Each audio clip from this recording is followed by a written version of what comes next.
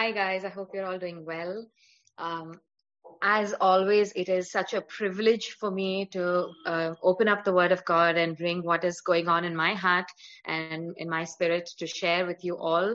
And I bring it as a submission for you to consider everything that I have to share. So I just want to make that prelude before I jump into anything, that I bring it as a submission in humility and say, this is what God's been doing in my heart. And I would just urge you to consider some of these things that I have to share. So we are in February. Welcome to the month of February to everyone. February has very quickly become my favorite month of the year. It used to be November, but I think now it's become Feb because it's a month of Valentine's Day. It is when people profess love to one another. It is a month of increased flower sales all around. And as it happens, from this year onwards, it's the year that it is the month that I will be celebrating my wedding anniversary. So I'm extremely excited for that. But love is so powerful, isn't it? I mean, the number of people who gather the courage to profess their love to their loved ones and everything, it's just fantastic. So welcome to February. And so as a fitting sermon, I'm going to be talking today about first love. Last week, Manish brought such a timely message, such a timely word to us on the importance of belonging to God and to one another. Okay, he spoke about the urgent need for us to stay connected in right relationship to God and with one another. And he also said that how do we stay? The first method or way by which we stay in a biblical fellowship with one another is that we receive God's love. And he also quoted this verse from 1 John 4:19, which says, we love because he first loved us. And that phrase, even first loved us, he first loved us, that just resounded in my spirit so much, because over the last few months, this has been like a repeated theme on my heart. There is another place in the Bible where this phrase is used. If you look with me in Revelations 3:2-5, it says, I know your works. This is God talking to the church of Ephesus. Now, Ephesus is a mature church, and you will know that by the description that's written over here. It says, I know your works, your toil and your patient endurance, and how you cannot bear with those who are evil, but have tested those who call themselves apostles and are not. Now, I cannot tell you how absolutely accurately this describes Word of Grace. We have been patient. We have despised evil. We have sussed out people who call themselves apostles and are not. Okay, I know you're enduringly patient and bearing up for my name's sake, and you have not grown weary. And that is a commendation from the Lord. And I feel like that is a commendation for our church as well, that, we have not grown weary. We've not said, now let it be. Who'll meet in this COVID? For all of you who are on this call, you've been coming every week after week, not giving up. You've not grown weary. And I feel that this passage somehow is directed towards us in a prophetic way like never before. But it goes on to say, but I have this against you, that you have abandoned the love you had at first. Remember, therefore, from where you have fallen, repent and do the works you did at first. I want to just unpack this passage, and really this verse 4 and 5, which says, you have abandoned the love you had at first, and remember from where you have fallen, repent and do the works that you have done at first. Now, there is so much hope in this passage, more than we realize. Yeah, so I just want to draw our attention to the hope and the secrets of God's heart that are hidden in this passage, and just submit it to you to consider. So before we jump into the principles that we can draw from this passage, let us pray. Lord Jesus, We thank you. We thank you for your commendation for us as a body of Christ. We thank you for the warnings that you give us. We thank you for the directions in which you call us and direct us. We thank you, Lord. I pray right now that you would anoint me, anoint my tongue to speak your words with power and with clarity. I pray, Lord, that this would be not just a time of unraveling the secrets and mysteries of your word, but of heart change, of life transformation. And I pray that not one person sitting here together listening to this will go back from this unchanged. I pray, Holy Spirit, that you would impact my heart and the hearts of all those who are listening in this time. In Jesus' name we pray. Amen. So from this passage, I want to draw out three things. There are three principles that are very obvious, very evident in just this sentence where it says, I have this against you. You have abandoned your first love. Remember, therefore, from where you have fallen. Repent and do the works you did at first. The interesting thing is this passage on first love starts with works and ends with works. It says, I know your works, and so on and so forth. And it ends with repent and do the works you did at first. Yeah. So works are an integral part of our love for God. And so we're going to look at how that is. But the three principles that I want to draw out from this is firstly, the principle of priority or the principle of first. We're going to talk about God's first priority and God, our first priority as he commanded in the Bible. Then there is the principle of remembrance. Says, remember, therefore, from where you have fallen. And then there is the principle of repentance or returning. Let's talk about the principle of priority. God's first love. Now, in 1 John, which I've already mentioned, it says, 1 John 4:19, it says, we love because he first loved us. He first loved us. Now, between the Father, Son, and the Holy Spirit, they have always existed in a communion of love forever and ever.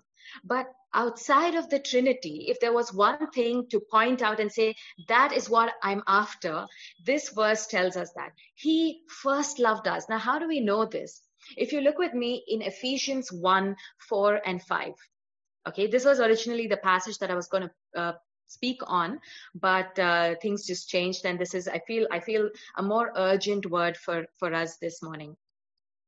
Ephesians 1:4 and 5 says, even as he chose us in him before the foundation of the world, that we should be holy and blameless before him.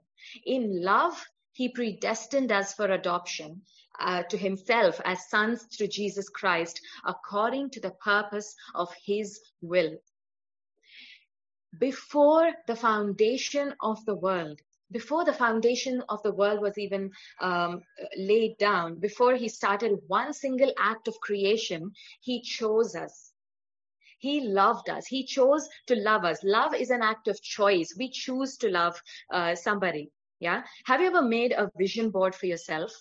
You know, when you make a vision board, you don't go in a chronological order. You go by what are the biggest things that you want to achieve. Say, you know, a 5-year vision board. What are the biggest things what are your objectives? What are your main goals? And on the basis of that, you build the rest of your days. You build the rest of your routine. Yeah. That is how we make a vision board. When my father first started building this house where they're living in right now, it is massive. Okay. We were at the time just 4 of us. And he built mango. He planted mango seeds on the entire perimeter of the property. Okay. Now, mango trees don't give you fruit until some 10, 20 years.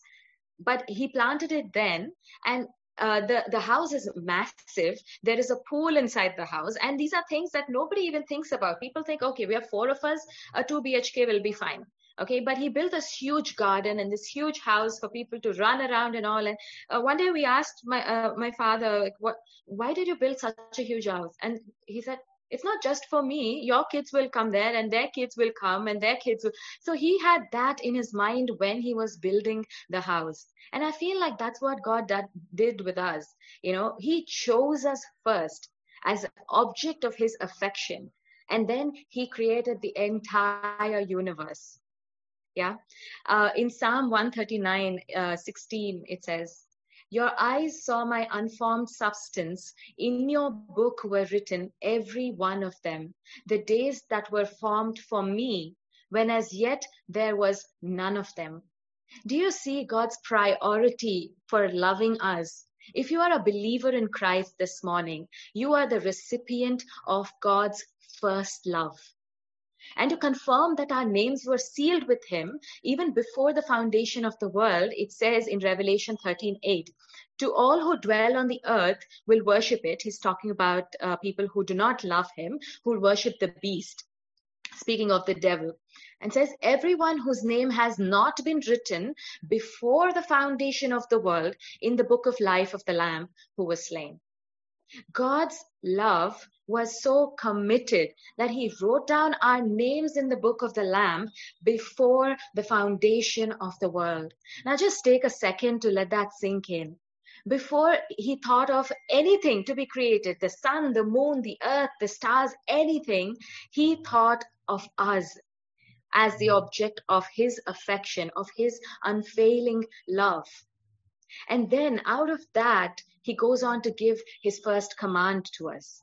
Deuteronomy 6:4-5. Now, this is God's first command and our command to first love him. Yeah. It says, hear, O Israel, the Lord our God, the Lord is one. You shall love the Lord your God with all your heart, with all your soul, with all your might. In fact, Jesus, when he was asked to sum up the entire law, this is what he said, okay? In Matthew 22:37-38, it says, you shall love the Lord your God with all your heart and all your soul, with all your mind. This is the great and the first commandment. This is the command.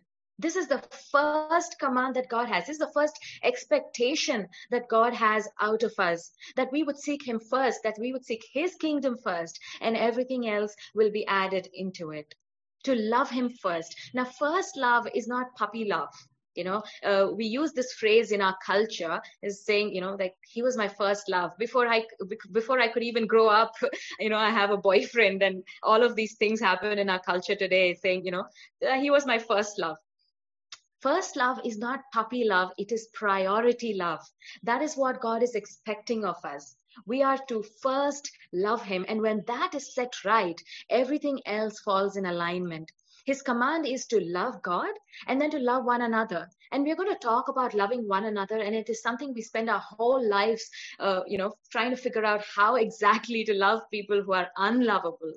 But before that, before any of that comes loving God, first love him. And we'll talk about how can we love him in just a minute. But I want to go on then to the principle of remembrance.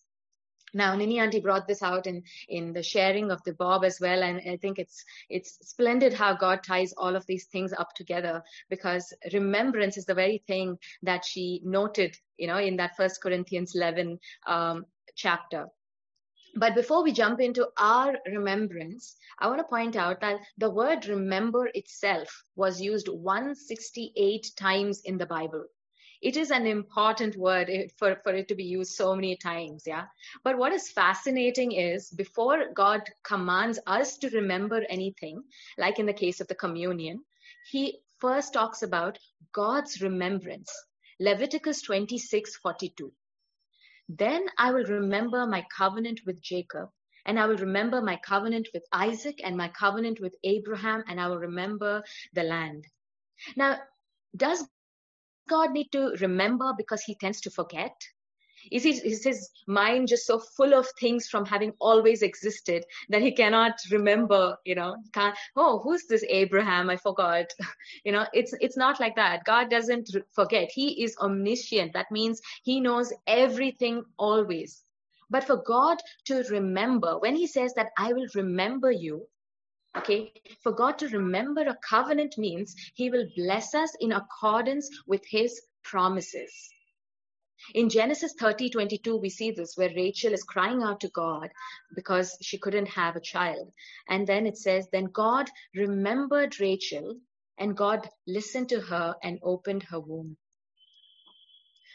And then again, on the other hand, on the flip side of it, the Bible also says that he will not remember some things. In Isaiah 43:25, it says, I, even I, am he who blots out your transgression and remembers your sins no more. And this, catch this, for my own sake. Now that is essential, because it is the nature and the character of God to remember his covenant with us and to forget our transgression, to forget our sins. He says, I will remember your sins no more. All over the Psalms, it talks about how God will forget our iniquities. That is the character of God. It is a choice to remember some things and to not remember some things. To remember in this context means to bring to the forefront of our mind, of our hearts. Yeah. And knowing this, David cries out in Psalm 25:7. He says, remember not the sins of my youth or my transgressions, but according to your steadfast love, remember me. For the sake of your goodness, O Lord. David knew something about God's heart, that he doesn't want to nitpick and remember all the sins and iniquities that separate us, but instead he wants to remember what binds us. Yeah, that is a choice that God has, and he makes actively out of his steadfast love for us. And as a result of that, as a response to that, what does God require of us? God's call to remembrance is not to look back, but to look up. Now think about it. It says even in this verse in Revelation that remember from where you have fallen. Now this is not a statement in derision. Okay, this is not putting us down. Like, remember from where you have fallen. We kind of tend to give tone to different things, but that is not how God's saying. Remember from where you have fallen. It is a call back into first love. Remember God, remember his nature, remember his love, his covenant, his sacrifice.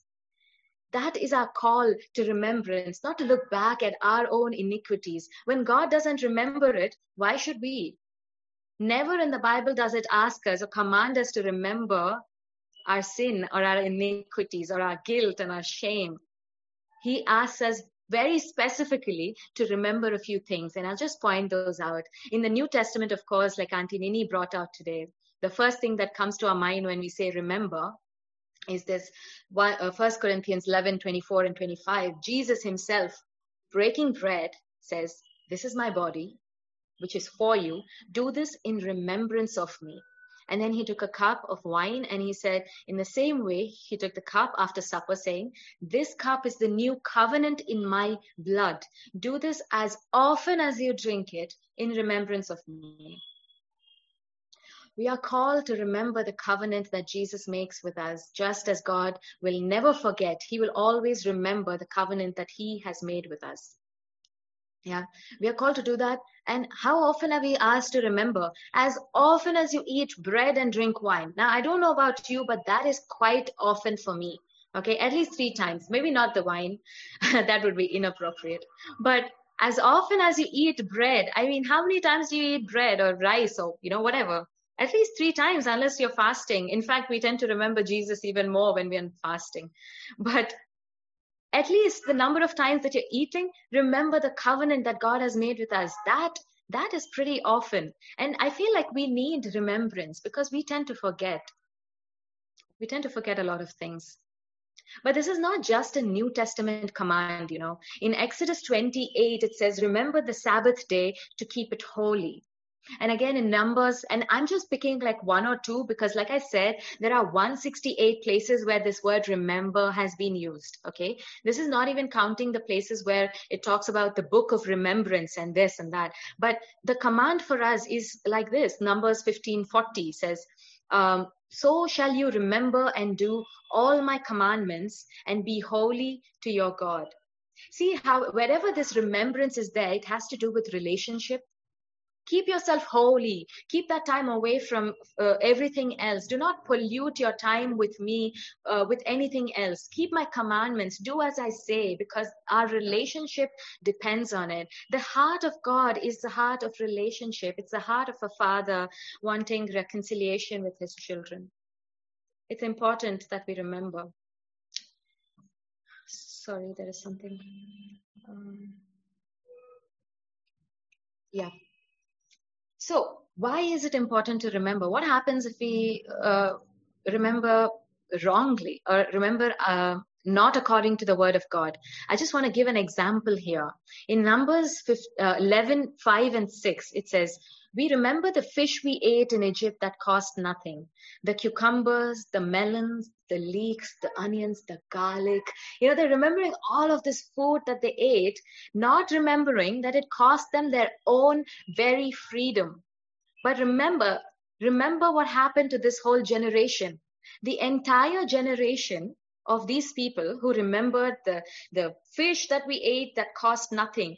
Hey, it cost you your whole life and the life of your children and children. You were sold into slavery forever without any way out. Okay, but what they are choosing to remember here is the fish that they ate in Egypt for nothing, the cucumbers, the melons, the leeks. And then they're saying, but now our strength is dried up. There is nothing at all but this manna to look at. They have forgotten the breakthrough that God had done, how he parted the Red Sea and made dry ground for them to walk upon. They have forgotten how miraculously out of the sky bread started falling so that they can sustain this wilderness season. There is a remembrance that leads to death, and there is a remembrance that leads to life. And we would do well to keep in mind and remember according to the word of God.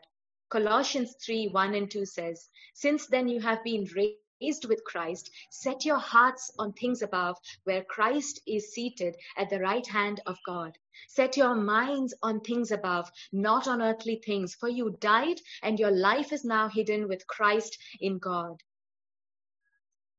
It is such a sad thing that the whole nation, that whole generation of Israel that grumbled and remembered what they were missing out on could not live to see the promised land.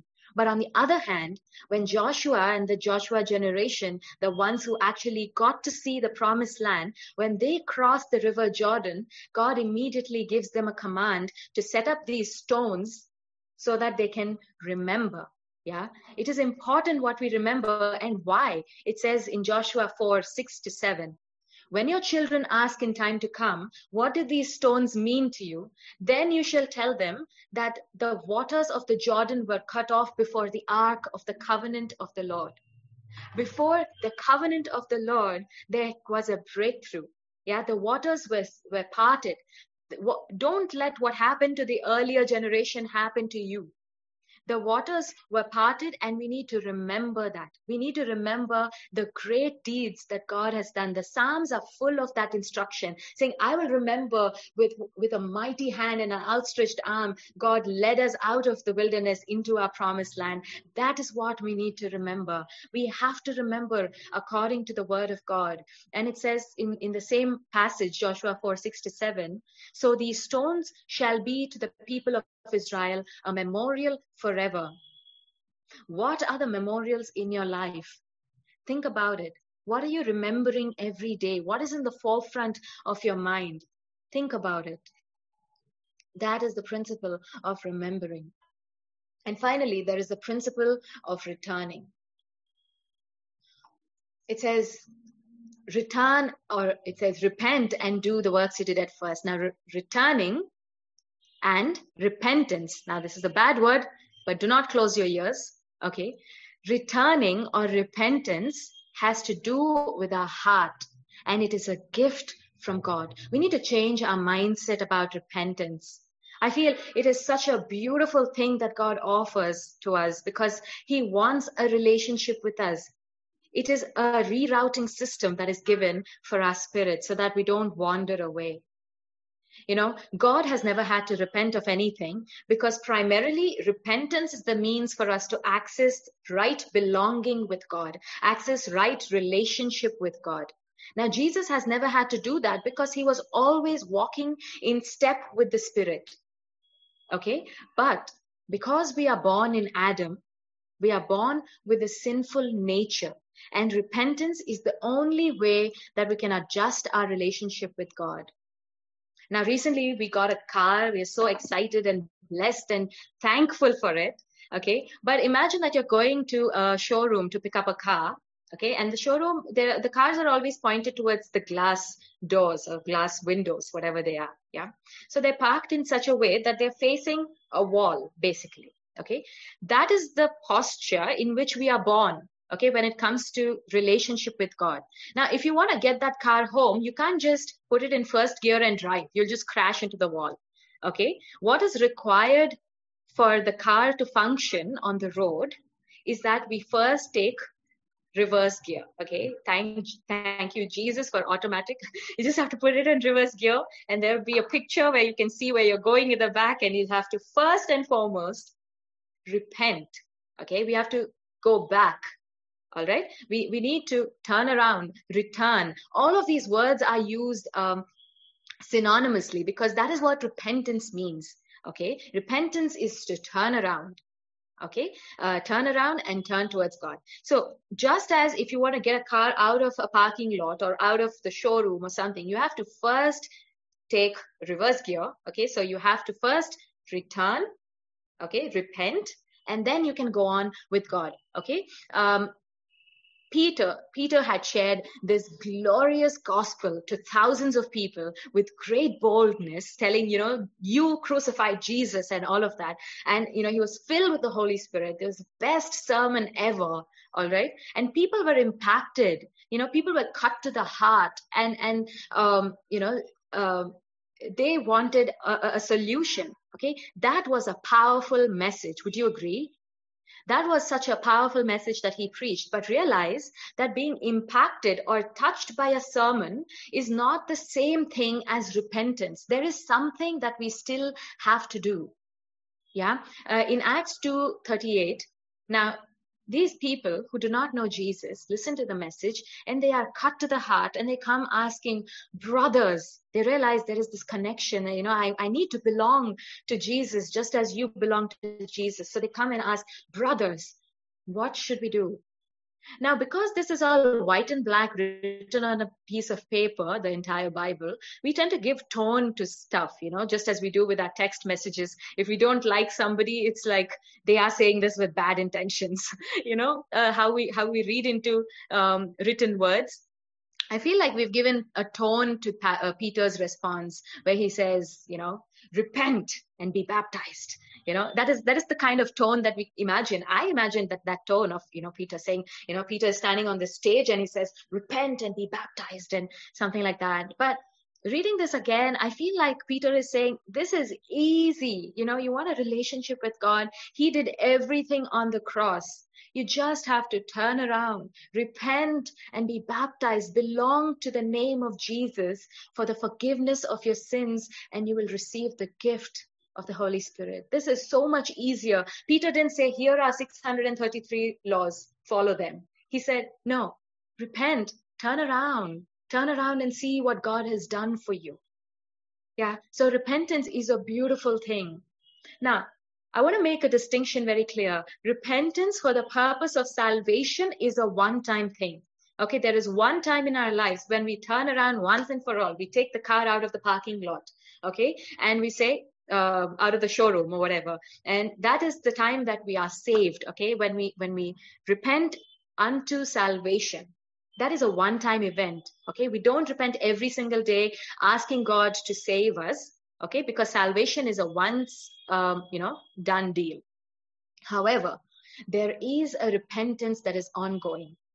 Okay, just to take this car analogy a little further, I don't know how many of you use this GPS system. The woman who tells you the directions in the GPS system has been the biggest point of contention in my marriage. Okay, so far. I don't know what it is, but she is so annoying to me, and she's so slow, and she's constantly saying something, and I'm like, I just switch it off sometimes and say, you know what, I can figure it out. And every single time that Andrew and I have gone out somewhere where we needed to use the GPS, and I'm like, I don't want this woman's voice in my ear.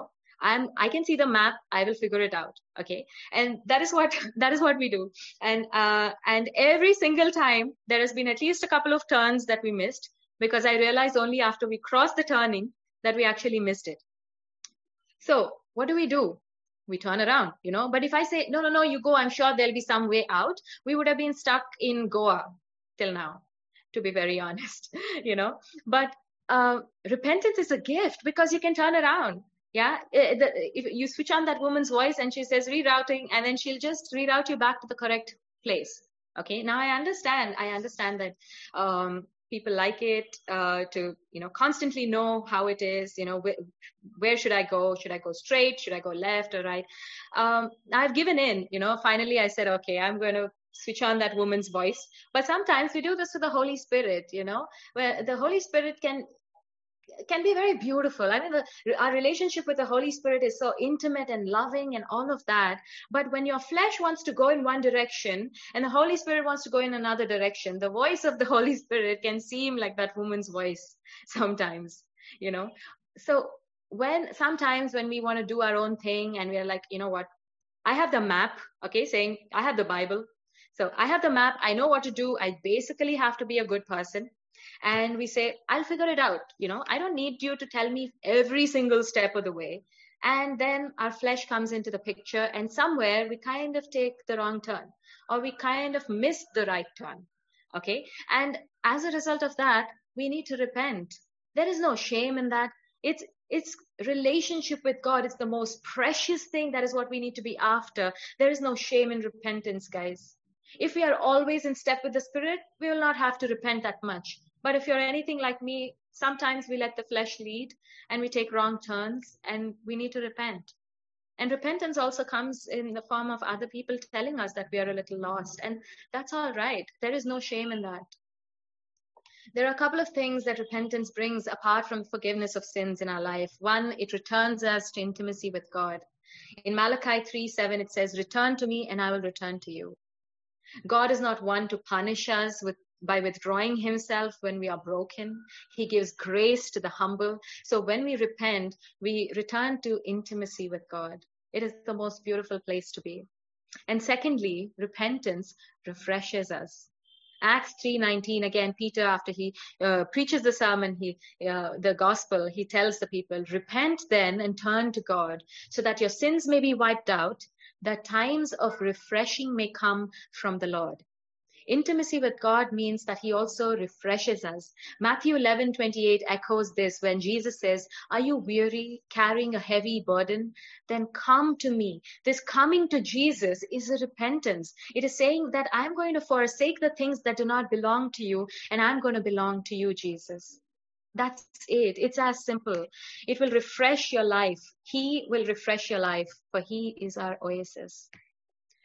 So these are the three principles that I wanted to highlight for us this morning. So what should our response be? Now, very quickly, I know we don't have much time, but very quickly, I want to go through some of the responses that we can practically do. How can we love God well? Firstly, cultivate a secret life with God. Now, if you should have a secret life at all, let it be that you have this amazing intimacy with God that nobody knows about. If you need to have a life that other people don't know, let it be this, that you are so generous, that you are so in love with Jesus. Let it be that.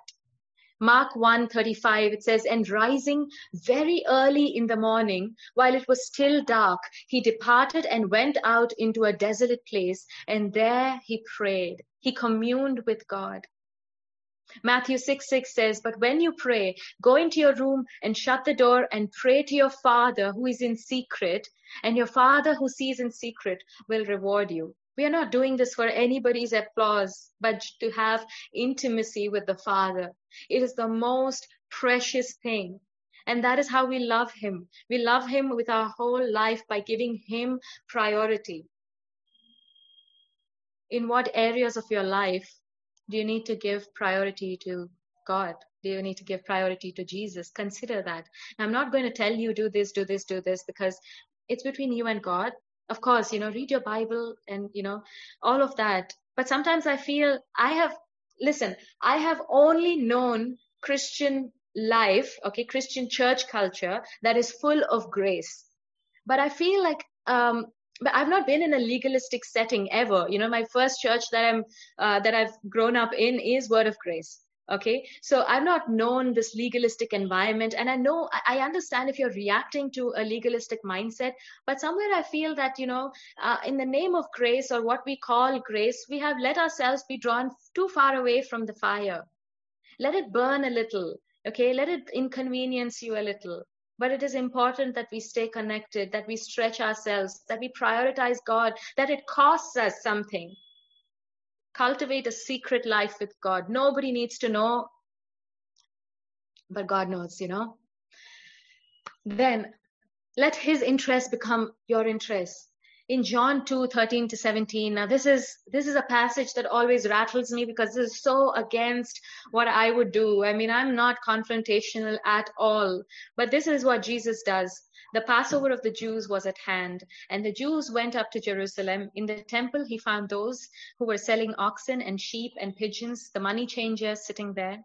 And making a whip of cords, he drove them out of the temple with the sheep and the oxen. He poured out the coins of the money changers and overturned their tables.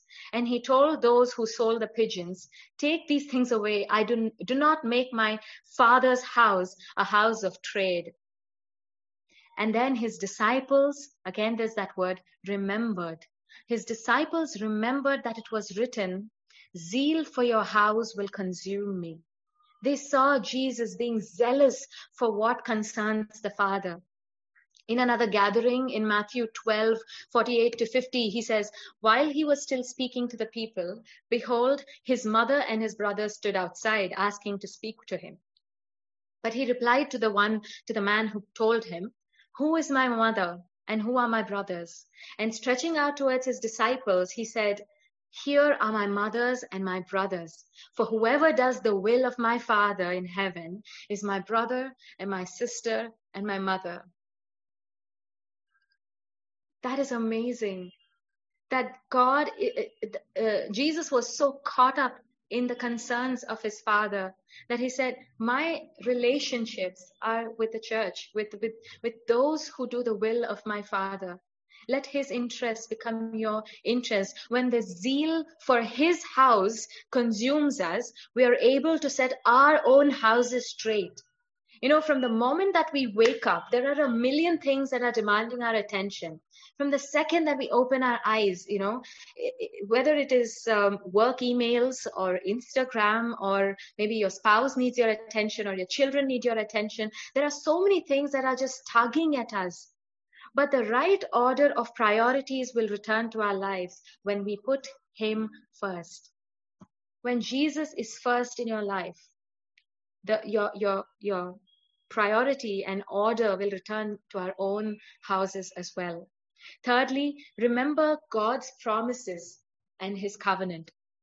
Now, don't look back, look up. Okay, that is the call. Look up. Remember his covenant. Remember his promises. Pay attention to what you remember. What is at the forefront of your mind and your heart on a daily basis? Is it the way that people have let you down over the years? Is it the way that you let God down sometimes? Is it guilt or shame? Is it pride or offense? What occupies your mind most of the time? Take time to remember what is true. Write it in your journal. Every time you eat, remember Jesus. Remember his sacrifice. In your waking, in your lying down, remember his promises. What do you need to do for that to happen? Write it down. Put it somewhere. Deuteronomy 11:18-21 says this. Therefore shall you lay up these words of mine in your heart and in your soul, and you shall bind them as a sign on your hand, and they shall be as frontlets between your eyes. You shall teach them to your children, talking of them when you're sitting down in your house and when you're walking by the way, when you lie down, when you rise. You shall write them on your doorposts of your houses, okay, and on your gates, that your days and the days of your children may be multiplied in the land that the Lord swore to your fathers to give them, as long as the heavens are above the earth. Remember into life. Do not remember into death. Right? Remember, I said, there is a type of remembrance that leads to death, and there is a type of remembrance that leads to life. Choose life. Choose life in your memories, in what you choose to remember, what is at the forefront of your mind. And finally, repent. Now, I don't want to say this like an instruction, because I have had to repent I think day before yesterday, I had to repent before God because I was letting my morning, quiet time with God just get so polluted with different concerns of my heart, or YouTube tutorials and Instagram and all of these things. And I forgot to keep that time holy. I forgot to keep myself holy, consecrated, set apart for the Lord. Repent as often as it is needed. And what is the evidence of repentance? Now, I want to make a distinction here between grief and repentance. Okay, it's very clearly pointed out in this verse in 2 Corinthians 7:9. It says, Paul says, "As it is, I rejoice not because you were grieved, but because you were grieved into repenting." Okay, the true test of repentance is in the fruit that it bears. Matthew 3 verse 8. Jesus tells this to the Pharisees. They're saying, "You brood of vipers," and all of that. And he says, "Bear fruit in keeping with repentance." Bear fruit in keeping with repentance. That is the test. Grief in itself is not repentance. Okay, though sometimes it can include that. Okay, the rich young ruler, if you remember, the rich young ruler who met with Jesus went away after hearing Jesus, feeling very sad, but he did not repent. He went away not having changed a thing about his life. On the other hand, Zacchaeus, who did not shed a single tear, in fact, he was rejoicing, repented because in an instant, his riches were gone in half. He said, everything that I've stolen from people in all of these years, I'm going to return. Okay. And everything, all of these wealth that I have accumulated, okay, half of that, I'm going to give it to the poor. That is repentance. That is true repentance. You don't have to cry and be like the mother of sorrows all the time to show people that you are truly repentant.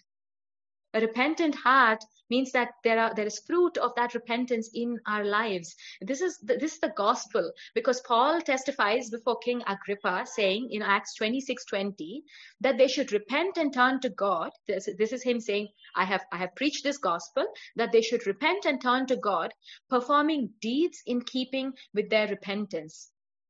And if you're wondering now, what are these deeds? What am I supposed to do? Yeah, I said sorry to God, and I have no intentions of, not prioritizing Him in my life anymore. But what are these deeds that are in keeping with our repentance? Again, going back to Revelations 2:5, it says, "Repent and do the works you did at first." When you first came to Jesus, how did your heart burn to be in intimacy with the Father? What did you do at that time? As for me, I would spend hours together just reading the word and worshiping. Nobody had to know. It was not a church event. It was my time, and that was there. I gave more than I can afford, more than I could afford, and I could afford very little at the time. But I gave out of that because my heart was so burning to please God more than anything else. So if you're confused about how do I repent and how do I bear fruit in keeping with repentance, start with this: do the works you did at first. We're talking about loving one another, and that is the call. But as a bride getting ready for the bridegroom, the first thing we need to do is to prepare ourselves in love towards the bridegroom, Jesus. Okay, our call and our way to get ready for God is to first love Him. Yeah. Let's pray. Lord Jesus, we love you. I pray, Lord, that you would enable us to return to first love. I pray that you would help us to remember your covenant, remember your promises over our life. And I pray that you would enable us to repent from the ways that are not pleasing to you.